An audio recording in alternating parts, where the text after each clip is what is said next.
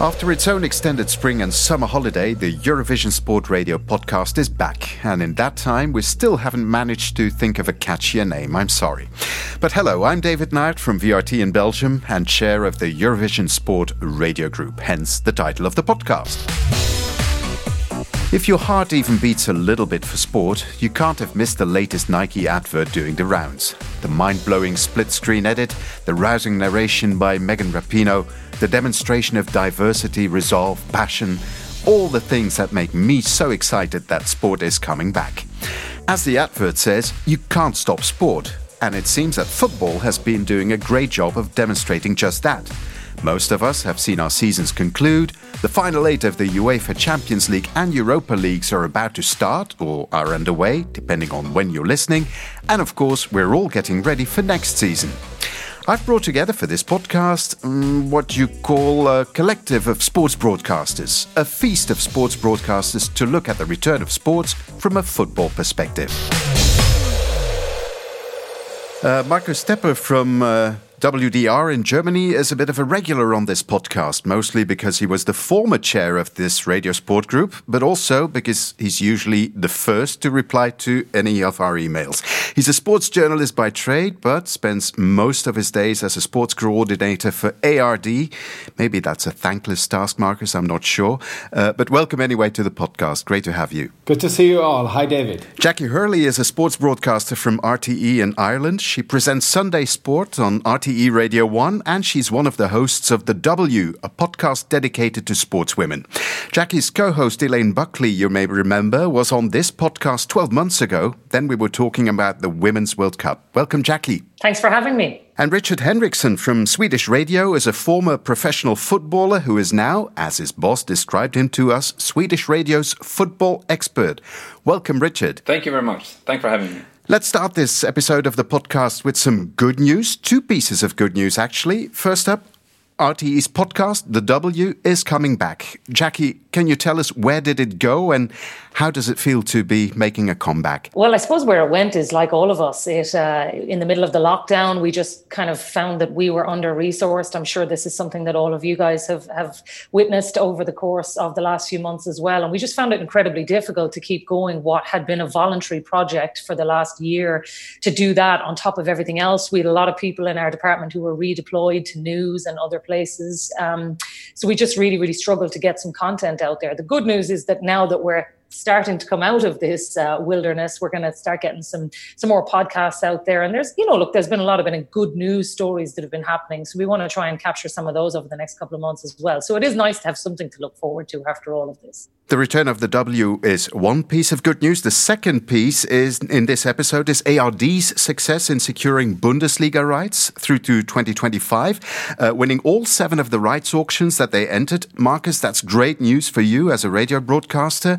But I think the inclusion of digital rights in this portfolio is really exciting for you as well, isn't it? Yes, it is. But ARD and the German radio network is a traditional partner of the Bundesliga for about 50 years. Any Sunday, 7.4 million people are listening to our conference calls from the Bundesliga.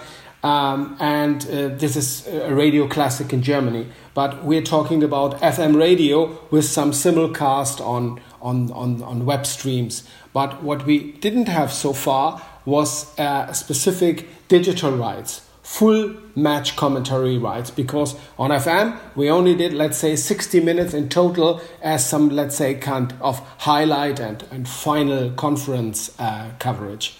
Now we managed to grab digital rights for full commentary for all 617 matches per season from the Bundesliga. And this is a success, clearly. Yes, and especially because Amazon, as a new player, was a rights holder in the previous cycle. How did you manage to beat them? I have no idea.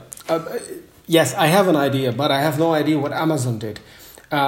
What we did is that we get together with our TV colleagues, because as we are doing very traditional, classic coverage of the Bundesliga on the radio, our colleagues from ARD TV have the Sportschau, which is the classic and traditional sports football show on German television.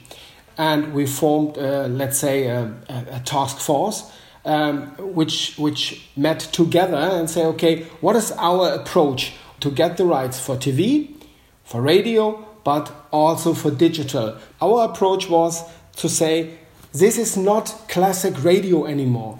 This is a digital right.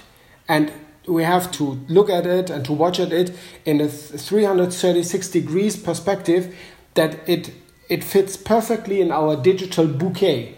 And I think this was kind of a strategic approach, which was in the end successful. Well, I have to say, and I'll be very honest here, that there was a point in March where I couldn't see football making a return anytime soon because of the crisis, but here we are. We're gearing up for a busy summer and winter of action.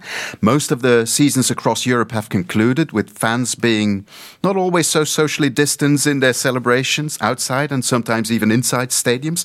And look, now we're all set for the UEFA Champions League and Europa League finals.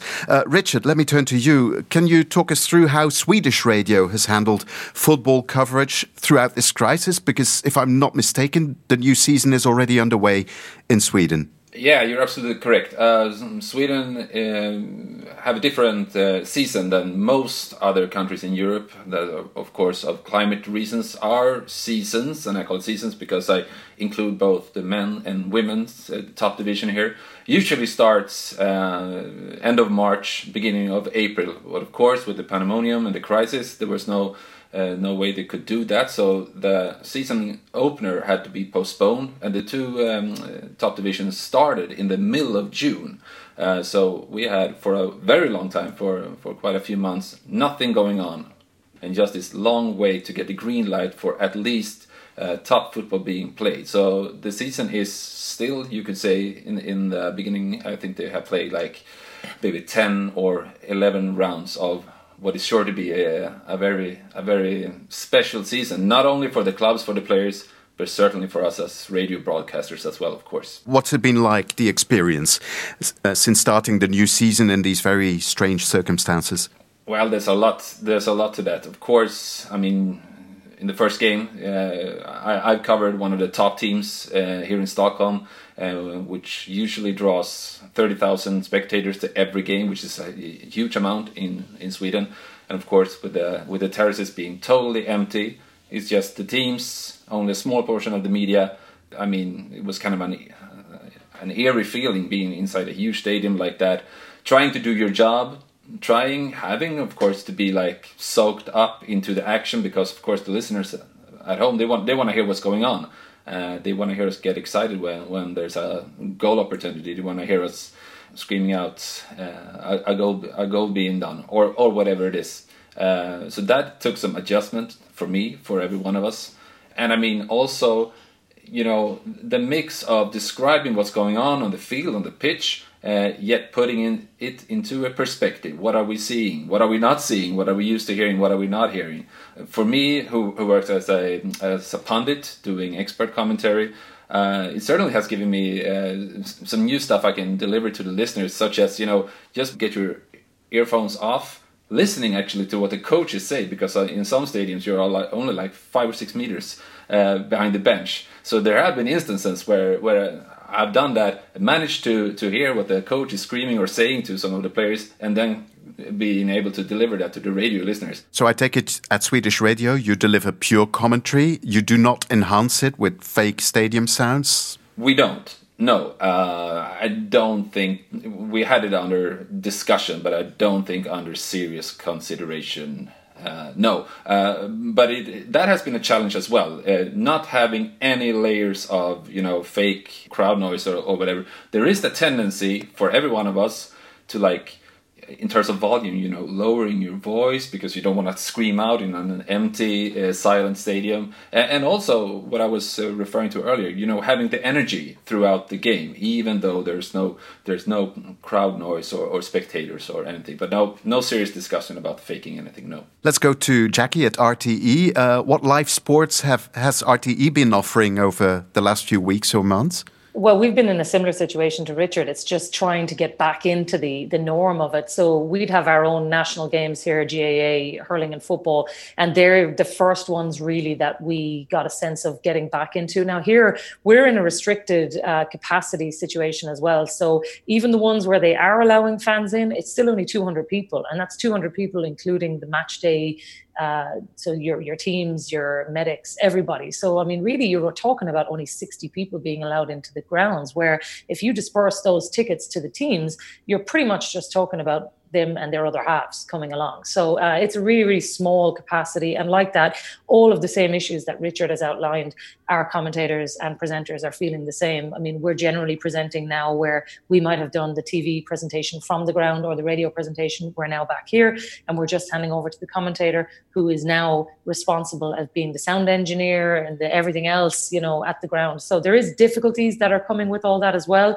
Our National Football League has just restarted here. It just started at the weekend, but we have already, in 3 days of the soccer league coming back, we have already had one potential positive case. The player has been self-isolating after showing some signs of having the virus. And I tell you, even after one weekend, if it is a case that this starts happening, we're going to be in trouble of just the project restart. They've already shortened the season. So there's obviously huge difficulties around trying to make sure that once we get up and running, that the sport continues, because we rely on it from a broadcasting point of view. There's obviously advertising wrapped up in all of that, but actually I found during the lockdown, it's as much for people's mental health that we have sport. I think all of us, having missed it for so long, none of us want to go back into a situation where it's been taken away again. That's for sure. And Marcus, Germany, the Bundesliga, was the first one to restart. What has the radio experience been like for you, doing all the commentary from these empty stadiums? Yes, we discussed very much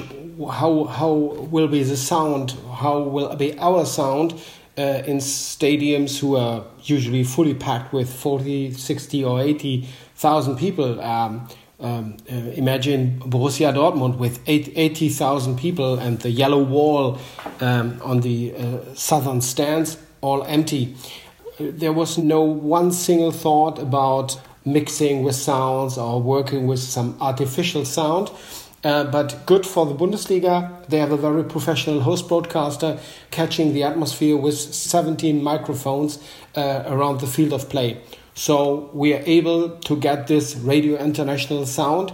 So what we have, let's say, some basic layer, very, very nice sound, where you can hear the players, the coaches, and the cheer when they scored. So that makes it a little bit easier for us. And we put some days before the first matches started, we put all our live commentators together in a single telco and say, okay, what is our approach for making coverage in empty stadiums? What is our view and what is our position? Yes, you can say, okay, it's so crazy and we are all sad, there are no spectators. But let's say this time of crying and feeling sad about this must come to an end, because instead of the spectators, our reporters are now in the stadium and say, okay, guys, you cannot be in the stadium, but we can. And now we grab you by the ear or by the hand and follow us. We take you with us into the stadiums. And this worked very, very well. This was our approach. And at ARD, you have the added challenge of Germany soon hosting the Europa League finals as well. What does that mean for ARD as a radio? The same, we are here on home ground, but in Germany we have a very strict special match operations concept between the Football Association, the league, and the German public health authorities. So there are very strict rules and strict limitations, how many people, how many media people, commentators may be present in the stadium. And this is a way we have to work. And this is a little bit similar to the Bundesliga. So for the EuroLeague final tournaments, we can copy-paste it. I'd like to move to women's sport now, and maybe Richard, bring you in first, because you mentioned Swedish radio covers not only the men's but also the women's league. Have you noticed that because of the crisis there has been an impact at all, financially maybe, or in terms of exposure on the women's sport, the women's league, or is it just business as usual? The most special thing about the Swedish top division now, if you look to the women's side, is of course the teams and the players. Some of the teams are professional, and some of them are you would consider amateurs. They train in the evenings, they play games in the evenings and the weekends. And now they have a much more compact match schedule. They have to travel a lot. They don't have these squads of like 20 to 23 players. Maybe they are just 15 or 16. So of course they have to play like youth team players in some games.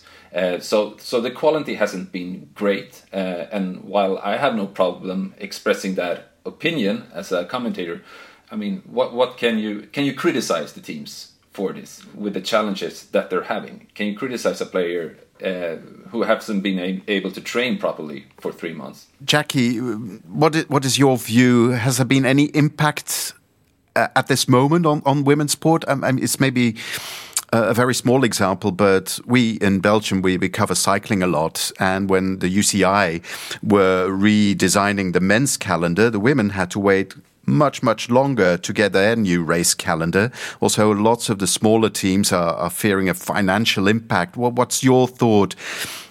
Could it be a setback for many women's sports? What's happening now with the corona crisis? Yeah, I think it's going to be a huge setback for women's sport, because even if you look at something like the Euros, like the women's championships was supposed to be next summer, everybody was talking about Euro 2020. You know, Euro 2020 is cancelled. It's been pushed back to next year. It seemed like their championships was a complete afterthought. Now, everybody understood, the players themselves, and obviously I know a lot of the Irish team, they fully understood that their tournament was going to be postponed, but it was the lack of communication that really bothered them, because they felt like they were an afterthought. If you look at the wider examples, the one that you've mentioned in Belgium, very, very similar story to what has happened even in the UK. The women's football league was just cancelled. The season was cancelled. There were still games to be played. Whereas if you look at Project Restart for what they did for the Premier League, I mean, I know we're not talking about the same financial burdens, but equally the amount of effort that was put into restarting the Premier League on a global scale was phenomenal. Whereas the Women's League, it seemed to me, was just cancelled, and there was no discussion as to whether it was going to happen. In America, the NWSL, they did manage to get that up and running, but this is the biggest global tournament that women have. So if they couldn't get that one running, I would have feared that we would have been in big danger. But we did notice that here, even with our own national sports, ladies football and camogie were very much waiting to be told when they could restart their season, as opposed to, and I'm sure in the background there was lots going on about them coming forward with their own proposals, but it did seem to me that they were the last key on the chain to be filled, whereas there was lots of progress being made on the other side. So I would be slightly concerned that there is ground lost right now, because I think particularly in the year here in Ireland, there was a big campaign, 20 by 20, trying to promote women in sport this year. And I would have concerns that maybe the opportunity has slightly been lost. And it's a great shame, isn't it? Because 12 months ago, we had a hugely successful Women's Football World Cup, and many people thought this is it. Women's sport has finally made this great strides forward, and now it's all up in the air again. But you need to capitalize on the moment. I think that's with any sport. Like if you look right now at sport in general, people have had it taken away from them. So now they see the value of it. Now is the time for sport to step in there and push it forward, doing all the things like what Marcus has said, where you're actually retraining people's minds to love this thing. You're going into stadiums and telling them, come on this journey with me. Here's this magic thing that you've missed out of your lives. And I think you really need to capitalize on the moment. And women's sport needs to do that. Last year, the Women's World Cup was the perfect opportunity to do that. There might be an opportunity lost right now, but that doesn't mean it's lost forever. We just need to show people that the pathway of sport is coming back, and we all need to be part of this. That's my opinion anyway. Okay, let's look ahead to next year then, because we've got Euro 2020 and Tokyo 2020, the big fixtures of this summer. Both of them moved to 2021. The Women's Euros also moved, obviously. But, of course, we need to fit those around an already busy schedule. So how are you all looking ahead to 2021? Marcus, what are your initial thoughts? We're currently running a series in German radio. The title is "This Could Be My Big Day," sending a portrait, a biopic of an athlete from Germany who could have been a medalist on this specific day in Tokyo. So, for example, we had a portrait of a German female dressage rider who is one of the favorites to get gold, and we will do the same with the Germans rowing man's 8. We visit them or did some Zoom calls with them, say, okay guys, what's going on? One of the athletes say, okay, I used the time to finish building my house, yes, this summer. And to bring back, as Jackie said, some of the magic, and to say, okay, Corona is a serious threat, but this is not the only thing in life right now, and life is going on, even without sports, and with sports, if we come back to it. For the next big events next year, so Euro and the Olympics, from let's say a point of management and organization, most of the broadcasters in Europe managed to get the arrangements frozen until next year. So the host broadcasters and the organizing committees and the broadcasters came to negotiate, say, okay, let's take all this given and let's freeze it and put it on the table next year. So this is very comfortable and makes absolutely sense. Yeah, our arrangements to broadcast are basically just set there. We'll literally roll what we were going to do this year into next year. I mean, I suppose the only thing to consider is that maybe it's going to be a more scaled back Olympics, and maybe we're going to send a smaller team. Certainly from talking to the athletes, they're all literally just replicating their plans for the next year, and the broadcasters are going to try and do the same. I think the biggest challenge for all the broadcasters is now what was going to be a crazy 2020 is now going to be a crazy 2021, and there's very little break. So like we've had to try to match our holidays, and everybody's trying to get ready, because once September rolls around, you're pretty much going to go from September right through to the end of next year. And just from a broadcaster's point of view with all of us, it's just going to be a really, really busy time, which is great for sports lovers. But I think it's going to come with a lot of challenges for broadcasters as well. Between June 2021 until the end of 2022, we have, I think, 18 or 19 months where you have all big sports events this planet has to offer. Winter Games, Summer Games, Euro, FIFA World Cup, in between European Championships, Commonwealth Games, World Athletics Championships, European Championships, everything in between 19 months. So for sports lovers, it's great. For us, it's a challenge. And I guess it's the same for Swedish radio, Richard, maybe with the exception of the Commonwealth Games. Yeah, that's the exception. Even though we're a small nation, in European terms, a small radio network as well. We, of course, in Sweden are huge in winter sports, so the year goes on for 12 months. But having said that, I mean, when we talk amongst each other here, we're looking forward to it, we're hoping for it. It's going to be crazy, it's going to be great. I think it's important also as journalists to have, the perspective that there is, of course, the question: can the Euros even next summer be played? Is it wise to do that? What about the Olympics? I mean, Jackie said that maybe it's going to be scaled down. I think it's easy, even as a sports broadcaster, to being maybe a bit too much caught up in the emotions of wanting it to be the Olympic Games as it was intended to be. I don't think it's our job to be disappointed if there is a scaled back Olympic Games, or if the Euros next year won't be the same tournament as everybody wants. I think what Richard is saying is absolutely correct. I mean, journalistically, it's not our job to say whether, we're disappointed or not. We all love the Olympics. We wanted to go ahead, but we'll do what is the safest thing to do. And I think all of the athletes have that approach as well. Like any of the athletes here that we talk to would say they would be devastated if they didn't get to go to the Olympics, but it's not their decision. If somebody tells them it's not safe to go, then they won't go. I think the biggest challenge is that, one, it's not an equal field, because there are some countries who have not been impacted in the same way. So some people's training has not been impacted in the same way. So when all of those athletes go to the start line, whatever kind of an Olympics we have, you can be sure that it's not equal, because they've all had different senses of it. Some of them have been sick, some of them have not been sick, some of them, so it's very hard to judge on that.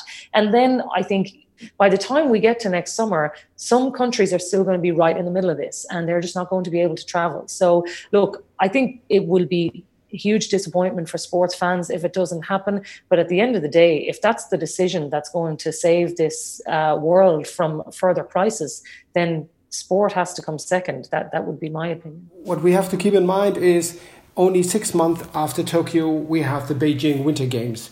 So if you postpone or cancel Tokyo, you are very, very close to do the same with the Winter Games in Beijing. So in the end, this would mean for a whole generation of Olympians and Olympic athletes, there will be no games. Life plans destroyed. And for the Olympic movement, the big question is, how will we survive the cancellation of perhaps 2 Olympic Games? Financially, but also with kind of spirit and the rule of the Olympic movement. In my opinion, I think the IOC as well as the organizing committees will do whatever they can to deliver games in Tokyo as well as in Beijing. Perhaps scaled down, perhaps without spectators, and even us as media have perhaps to step back, to scale down our own teams and crews on site, but only to say, okay, this will be 2 editions of games, one winter, one summer, but we have all to go through this as, by the way, the rest of the planet as well. That's interesting food for thought. Thanks for that, Marcus. We've been away for a while, but I have to say it's great to be back on the podcast. Thank you, a big thank you to my guests for making it a great return. Jackie Hurley from RTE, Richard Henriksson from Swedish Radio, and of course the regular favourite guest, Marcus Tepper from ARD. Thank you for listening and stay safe.